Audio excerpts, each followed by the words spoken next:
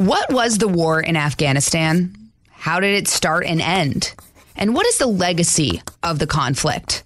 We'll answer all of these questions and more on this edition of Getting Schooled. I'm Abby Hornacek.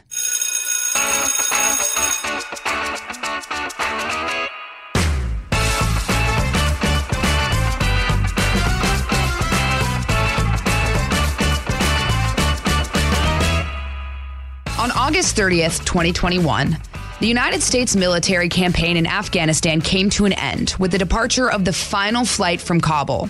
It marks the conclusion of the longest war in American history, beating out the Vietnam War by 5 months. Many Americans struggle to remember a time when we didn't have a military presence in Afghanistan. And now that it's over, it's a good time to look back and reflect on how it all began. Why was the United States fighting in Afghanistan for so long? How did the war change over the years? And what are the lessons of America's longest war? Well, here to break all of that down is retired 4-star General of the U.S. Army, General David Perkins. General Perkins, thanks so much for coming on the podcast. How are you doing? Very good. How are you doing this evening? I'm doing great. Thanks for asking. I appreciate you taking the time to come on this podcast to go over the war in Afghanistan. Obviously, it's something we've been experiencing for, the last 20 years and then finally came to a conclusion. So I want to get to all of that, but just to get the full picture, I think it's important to first discuss how 9/11 shaped the future. So can you just walk me through the timeline that led to the U.S. spending 20 years in Afghanistan, the longest war in our nation's history? Yeah, so it is interesting, like you say, how long it has been, because our lives have been so full by then. In fact, I was a much younger colonel, a brigade commander, a force steward at the time, and I remember driving back into the office after our physical training exercise and hearing something about something going on in New York, and they thought maybe, a small private plane hit one of the towers. And then literally I just walked back into my office and saw the second plane actually hit. And at that point, it really struck me, like I'm sure it did everybody else, like, okay, this is not a coincidence. This is not an accident. Something is going on here. But it was really hard to process, so much information, and so much of it was being real-time visual. And it was obviously something most of us in our lifetime had never experienced. We're trying to figure out what that meant to us. And being in the military at the time, it obviously dramatically changed, my life and all of us that serve, and the whole country, really. We all became very aware of security and all the protocol that went into flying and how we had to secure where we lived and where we went to work and all that. And so to the U.S., it kind of happened in a second, right? When the plane hit to the average person going about their daily work. Obviously, these are tensions that had built up over decades or even centuries in some ways. I mean, you could pull the thread on this, and it goes back centuries, inter-Islamic tensions, West and East, et cetera, like that. But obviously it came to a head when Osama bin Laden planned and then executed via, his surrogates, the attack on the U.S. And I think for the first time in most people's lives, they really came to an understanding that the things that we take in this country for granted, just going to work every day, security, our freedoms and all that, are actually quite unique in the world. And they have always been under threat, but we just didn't realize it. Yeah, that's such a good point. We were blessed for a while. Depending on what age you were, obviously you experienced different moments in history, but that moment is one that a lot of us carry with us. Just since it didn't happen that long ago, comparatively speaking. So then what happened from there? 9/11, wrecked everyone's, vision of security, and then obviously took away a lot of lives. So what happened after that? What was President Bush's response, and how did that lead us to invading Afghanistan? So, the last time the United States had been attacked on our own soil was Pearl Harbor. And so, a lot of analogies were made to that. And of course, after that, obviously that was, for attribution. It was very clear who did it. It led us into World War II. And, as they say, the rest of that is history. But it was a, sort of very defined enemy, sort of geographical in nature. There was cause and effect. And so, the response was, and I expected, I think, of most people in the United States, you can't let this stand. You've got to sort of, defend your freedom and make sure that this does not go unanswered. And I think that was pretty much the feeling of most Americans at the time. And in fact, when President Bush went down to ground zero and had the famous moment with the megaphone, the whole rest of the world can hear you. I think there was a desire on most people's part to, okay, who is responsible for this? How did it come about? And what are we going to do about it? And, the intelligence agencies actually pretty quickly were able to pull together the Al-Qaeda backing and links to it. And then the Osama bin Laden linkage with regards to, sort of being, if you want to call the ringleader of that. And then determining, where he was and the role that the area of Afghanistan played. And so then that led to, our first military response, besides the internal security responses we had, was to go into Afghanistan. And so the U.S. military did that, sort of put Al-Qaeda on the run and disrupted their planning and execution cell, but obviously didn't destroy them as an organization. And so in many ways, that became part of the long saga of our relationship with Afghanistan, since we're talking about it as the year anniversary of our withdrawal, really became through that linkage of 9/11, Al-Qaeda, Osama bin Laden operating out of Afghanistan. Right. Those videos we've seen the Taliban just celebrating that withdrawal too. As you mentioned, the year anniversary. Just to go back to those beginning moments, because 20 years is a long time. It's easy to lose sight of those beginning days. What do you think was the biggest factor in President Bush's decision? Obviously, you're not in his head, but, just as someone who's was in the military at the time, what went into that decision? Well, when they pulled all the pieces together, it was pretty easy to establish the cause and effect between Osama bin Laden and 9/11 and the activity that occurred. And then therefore, finding out where he is, disrupting his capability, first of all, immediately to make sure, I remember a lot of us and being in the military, we were put on high alert that, what's going to happen on, 9/12? Is there going to be another attack? Is there going to be a follow-up one? A lot of possibilities are out there. And so the immediate response, understandably, is to prevent any further immediate attacks and or follow-on activity. And I'm thinking that the president at the time, the national security apparatus said, we know where the planning cell is at. We know where this coordination is taking place. If we can disrupt that and go after that, that would be the best way to prevent future attacks. Obviously, you sort of have the front guard, which is, protecting people at airports and things like this, but you sort of want to get, as we call, left of bang, right? You want to interdict the attack before the planning even occurs, or interdict the planners and things like that. So I'm sure the president was thinking, how can we not just have to respond to another attack, but how can we prevent another attack from occurring?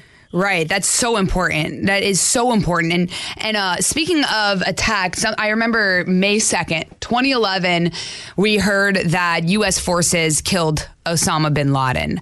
How did that moment change the course of this war? It went on for another, 11 years?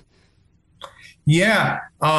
Interesting enough, I was a commander in Iraq at the time, in northern Iraq, and we got the word that Osama bin Laden had been killed. And there is sort of that immediate, finally, right? I mean, because we've been at this for a while, but I think a lot of us that had been in the business for a while, I'd had multiple assignments to Iraq and visited Afghanistan multiple times. I mean, I knew in my heart, that's not going to be the end of it. It is a victory. There's a instant gratification part of it, but Al-Qaeda, ISIS, they build upon this radical view of the world.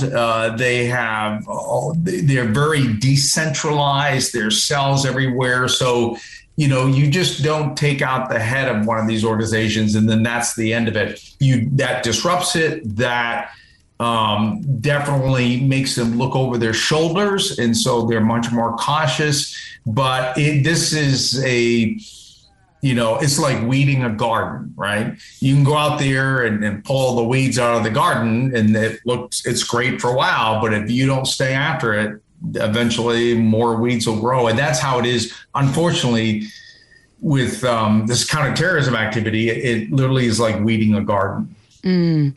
So, in your opinion, then, what needed to happen eventually? So that moment, you're right, it was instant gratification. I think everyone breathed a sigh of relief, but there was still more to be done. What more was there to be done? Eradicate these organizations completely? Yeah, so that would be great, right? That would be great. But that's almost impossible in some ways. And so having sort of done this for a living for the vast majority of my life, I tend not to oversimplify complicated problems, because that's very dangerous. Your emotions want you to be able to do that. But this is difficult, and this becomes a difficult thing, I think, emotionally, especially for the Western psyche to understand. It's difficult for democracies, but it is constant vigilance, and it is you do not eradicate this. What you do is you minimize its capability to be a daily threat. And that is a daily, monthly, yearly activity that probably is not going to go away, definitely in our lifetime. Right. All right, we've got to step aside for a quick recess, but we'll be back right after this.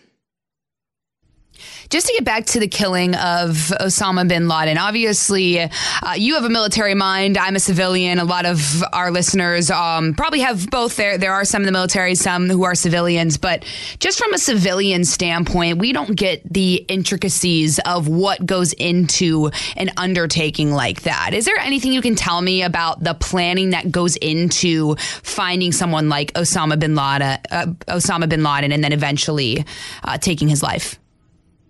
Yeah, I mean, it's incredibly difficult. So somebody, as you say, like myself, who knows how these things happen, you have a high personal regard and respect for everybody involved in doing that, because in this case, and this is part of the problem with counterterrorism, if you're fighting a nation state, and that nation state, as we did in World War II, they're geographically defined country. They have very well-defined command and control structure. You know who the leaders are. Their military wears uniforms, et cetera, like that. They can, they use deception, they use camouflage and all that. And so even on their best days, when they're trying to avoid detection, I'm talking about nation state on nation state, it is sort of like finding a needle in a haystack, right? And that can be difficult. But in counterterrorism, and in Osama bin Laden's case, that's like finding a needle in a pile of needles, which is much more difficult, because a needle in a haystack, once you find the needle, you know what it is, and it stands out from the hay. When you're looking for a needle in a pile of needles, it's all blended in. It's being able to discriminate from one to another when all of their exterior attributions look the same. So to be able to find a needle in a pile of needles, which is what Osama bin Laden, the hunt for him was like, is incredibly difficult, tedious, sort of relentless work. And then, we want to make sure that, in fact, we have found the right needle. So you have to cross-cue all of your intelligence sources. You play devil's advocate. Well, what if somehow we've been tricked and it's not him, et cetera? And so that's just the whole identification piece. And then when you want to execute the mission, the amount of effort, and I'll talk from the U.S. point of view, the amount of effort that the U.S. puts into preventing collateral damage right. and, innocent civilian casualties and all those things is enormous. I can just tell you, having been a commander in combat multiple times, probably spend as much time preventing unnecessary damage as we do planning the actual execution against the enemy. So obviously when there is minimal collateral damage and minimal civilian loss of life, nobody talks about that because it's almost expected. It's almost when the opposite occurs, something unfortunate happens, there are civilian casualties, there's civilian damage, then everybody, how could this happen? What goes on? And so when it goes right, it is, ignorance is bliss. You just don't know what could have gone wrong. And so I guess that's one of the points I'd like to convey to your listeners. When you look at the intricacy of finding Osama bin Laden, pinpointing who he is, going in there in the dead of night without being detected, without taking loss of American life, minimal collateral damage, relatively speaking, there are so many places that could have gone wrong, be it not for the professionalism of the servicemen and women and the intelligence people and all the planners involved in it. Wow. Yeah. It just to conceptualize what it took is difficult for anyone when you're not in that situation. But I think you did a good job of just painting that picture because it's true. I mean, you can't just go in there and take him out. I mean, there's so much that goes into that. How much time are we talking? I mean, how long do you spend planning a mission like that? Well, so, this is a good question because even if you just said, okay, we got our first indication that Osama bin Laden was there, and then we cross-cued the intelligence and we tracked him, whatever. I mean, that could have taken easily up to a year, but that's not the long pole in the tent.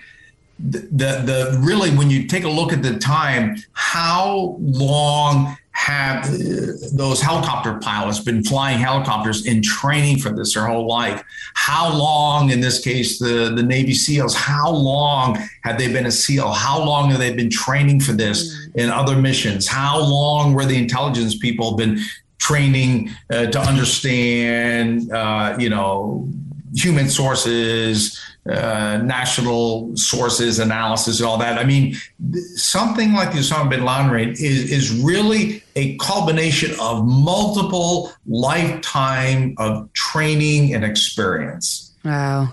So the Navy SEALs are credited with taking out Osama bin Laden. Were there other branches of the military involved in that mission, or was it purely Navy?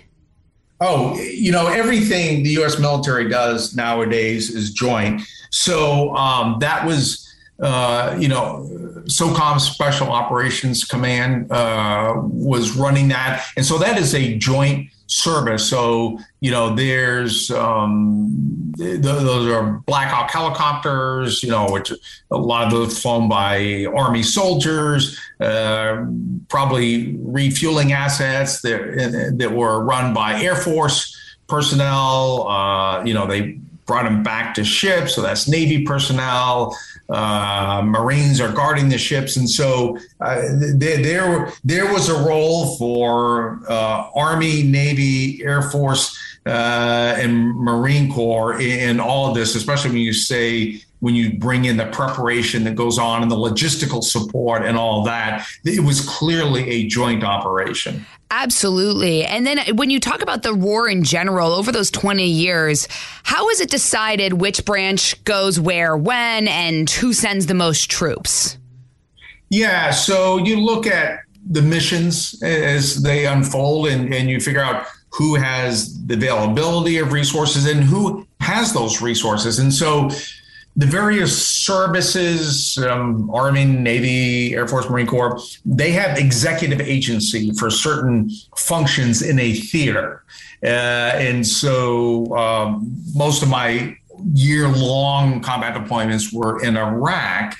And so I'm obviously Army. So usually the Army has executive agency for logistics because we're a very big logistics arm of the Army. And the Army is the largest service as far as numbers and is designed to stay long periods of time, et cetera. So the Army may well provide logistics for everybody, say, that's on the land, the Marines, the Air Force personnel, the Navy people that are there.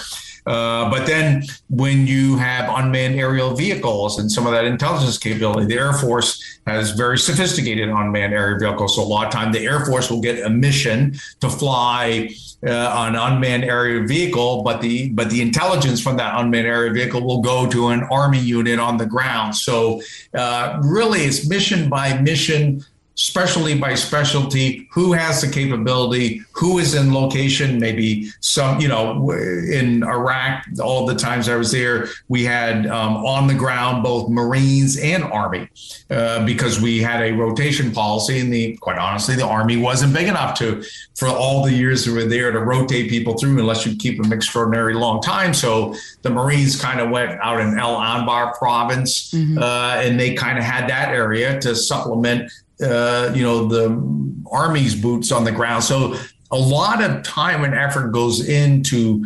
planning roles and responsibilities. And it's almost a daily, in fact, it is a daily process going through as missions come up. Who has assets, who's located where, et cetera, like that. And those decisions are made daily. Mm-hmm. And just to take that question a step further with an example, you gave a good example, but I was curious about that tragedy that happened to 13 service members, the Marines that were killed in Kabul during that attack. Why was it the Marines who were there? What goes into that kind of decision?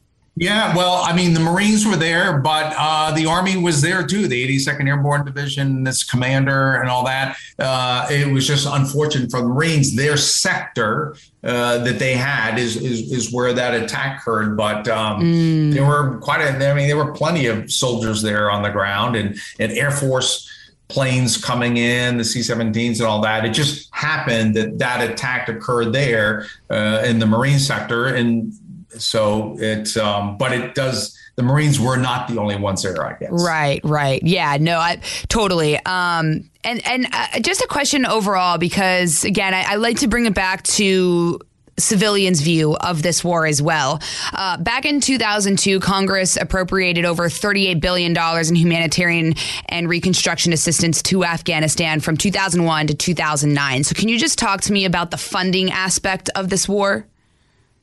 Yeah, and so as our forces would be on the ground there in Afghanistan and Iraq, you have I don't want to get too technical here on terms, but you have OCO funding, which is your operational funding that you do military operations with, and of course then you have your base budget that funds the training, manning, and equipping of your services.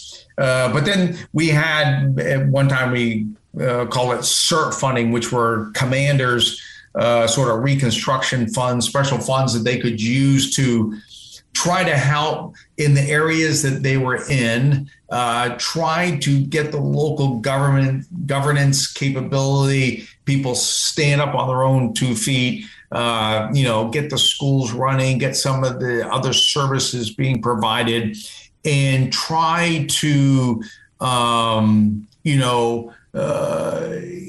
give some ability to the Afghan government so that the Taliban and others couldn't come in and undercut them. And, this is unfortunately a very common occurrence around the world when you have these sort of failed states or failing states or ungoverned areas.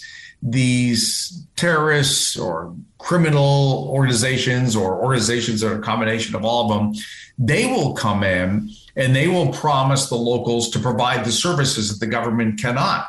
Some security services and, basic services like water and running schools.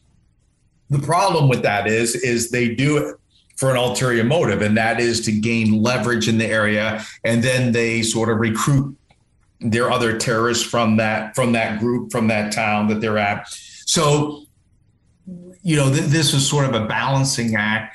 When we have our forces there, we're doing the counterterrorism mission, but as part of this weeding the garden aspect, we're trying to be preventive as well and have the locals turn to the government as their source of sustenance and security, not these terrorist organizations. Got it. Right. So what did a day-to-day then look like for a soldier who was in Afghanistan during that 20-year period? Yeah, and so there's no standard day, and you get different missions. If you're intelligence, you're focusing on one thing. But if you're an infantryman or sort of a line unit, you're probably going to spend quite a bit of time securing yourself, your area, as well as going out on patrols. A lot of times we'll call them presence patrols, to one, kind of get a sensing the area that you're operating in, talking to locals, developing relationships with them, trying to find out is Al-Qaeda, is ISIS, or other sort of terrorist organizations, are they making inroads, gaining intelligence, providing security for the local population as well, trying to keep what we call the lines of communication, the locks open, the roads, and conveyances that we use to bring supplies both to the U.S. forces as well as how the locals supply themselves, so that, again, the terrorists can't sort of, cut you off and then have leverage that way. So a lot of time is spent out moving around, trying to get a feel for what's going on, providing security for yourself, providing security for the locals. And then if there is an attack, reacting to that attack, reacting to deliberate terrorist operations, trying to interdict terrorist operations, using intelligence. If you can, there are ways to interdict this, say somebody's implanting a roadside bomb or an IED or things like that. So you go out and intercept the process of putting that in and keeping, like I said, the lines of communications clear so you're not ambushed. So there's just a lot that goes on day to day for keeping yourself safe and keeping the local population safe. Right. And 20 years is a long time. We keep talking about that, but that's a lot of election cycles too. So did the goal in Afghanistan change depending on which administration was in charge at the time? Yeah, those are always tough questions. And it's, I hate to give sort of an immediate, hey, here's the lessons learned from Afghanistan. And this is everything went right, everything went wrong. And here's the full story. Because a year, as you and I are talking, a year anniversary, that sounds like a long time. Could you figure it out by now? But, every year people are writing new books on the Civil War and the Revolutionary War, coming up with new insights and new explanations. So war is a hard thing to kind of quickly in totality understand all the cause and effect. I think what happened as time went on, and I've had multiple combat tours, is, war is a battle of asymmetries. And so you tend to do one thing, and then the enemy's trying to get a read on you. And then the enemy changes their modus operandi to take advantage of what they perceive as one of your weaknesses or something you've overlooked. And then you react to that. And then it's back and forth. And I know that's exactly what occurred in this case over 20 years, is that we went in initially with not a large force, going after Osama bin Laden, going in to initially disrupt him. Then eventually they adapt to us. And then what we're trying to do is get one step ahead of them and make sure that they don't have the capability to continue playing an attack. And so this is the nature of war. And this is what makes it so difficult when you go in initially, is trying to figure out how. Not everyone wants to figure out what it is then, right? Mm-hmm. Where's the enemy? Where are our forces? Where's my logistical support? And that's hard enough. The difficult part is, if I go in, how does that change the balance of power in the region? What is going to be the reaction to that? What is the enemy going to do? What are the locals going to do? What are the allies going to do? And it's trying to look in your crystal ball and determine what's going to change versus how it is today. We'll be right back after this. I don't want to get political with this question, but after 20 years, how, obviously you're looking at intelligence and listening to a lot of people, but how do you finally make that decision that it's time to get out, and if we're ready to get out or prepared? Yeah. Getting out versus staying in, most things in life aren't digital like that, a 0 or a 1. And the fact of the matter is, we are, quote unquote, still in, right, in some way. People talk about over the horizon capability, and obviously we just had a recent success, taking out a terrorist leader and all that. So we're still in, we're just in differently. So I would rephrase the dilemma is, it's not in or out. It's how do you ensure America's security maybe in a different way?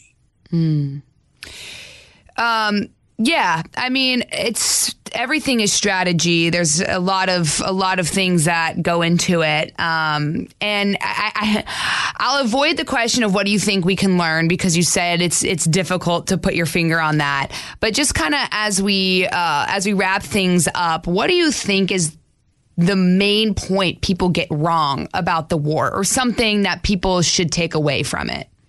Yeah. So, like most things in life, sort of a mixed bag in their bag. So I've been to combat multiple times, and you always try to be your own worst critic and do an after-action review, what went well, what didn't go well, et cetera. You try not to jump to conclusions, and you try not to overgeneralize, say, well, this didn't work good today, therefore every time you do X, every time you do Y. So myself personally, one of the big takeaways, having been at this for a number of years and multiple times, is every time, every situation is different, and you've got to make sure that you understand you don't know what you probably don't know. I think probably the biggest mistakes we have made throughout this whole process is many times too quick to make assumptions that fit our narrative. And then the assumptions maybe made it seem that the task is going to be easier than it really turned out to be.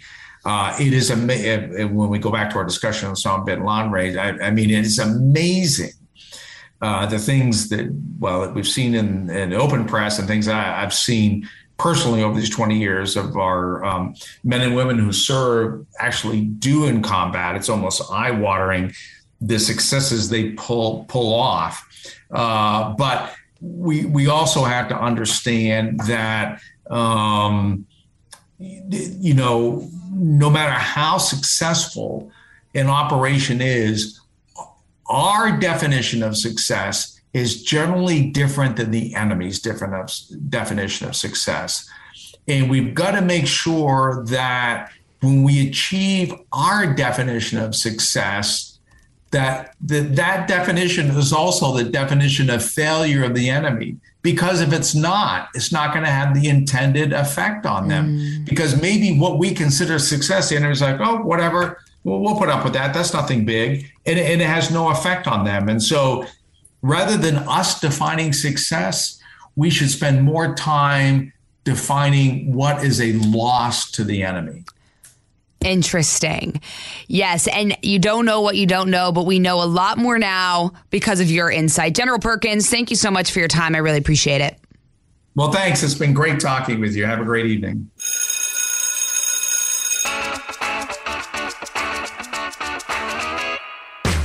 All right, if you missed anything from class, these are my office hours, and here are some top takeaways about the war in Afghanistan. Number 1, General Perkins says there are a lot of Pearl Harbor analogies made when talking about this war because that was the last time we were attacked on our own soil. He says the response was, you can't let this stand. You have to defend your freedom and make sure this doesn't go unanswered. Number 2, the general says that finding Osama bin Laden was a matter of finding a needle in a pile of needles, not a needle in a haystack. He emphasized that we probably spent as much time preventing collateral damage as we did planning the execution of the mission. That's the intricacy of a mission as monumental as this one. And number 3. One of the general's main takeaways from the war was that it's not about defining what's a success to us, it's about defining what's a loss for the enemy. Thanks so much for listening to this podcast on the war in Afghanistan. For more podcasts, you can go to foxnewspodcast.com. And don't forget to subscribe to this one on Apple Podcasts, Spotify, or wherever you listen, and leave us a review. This has been Getting Schooled with Abby Hornacek on the Fox News Podcast Network. Class dismissed.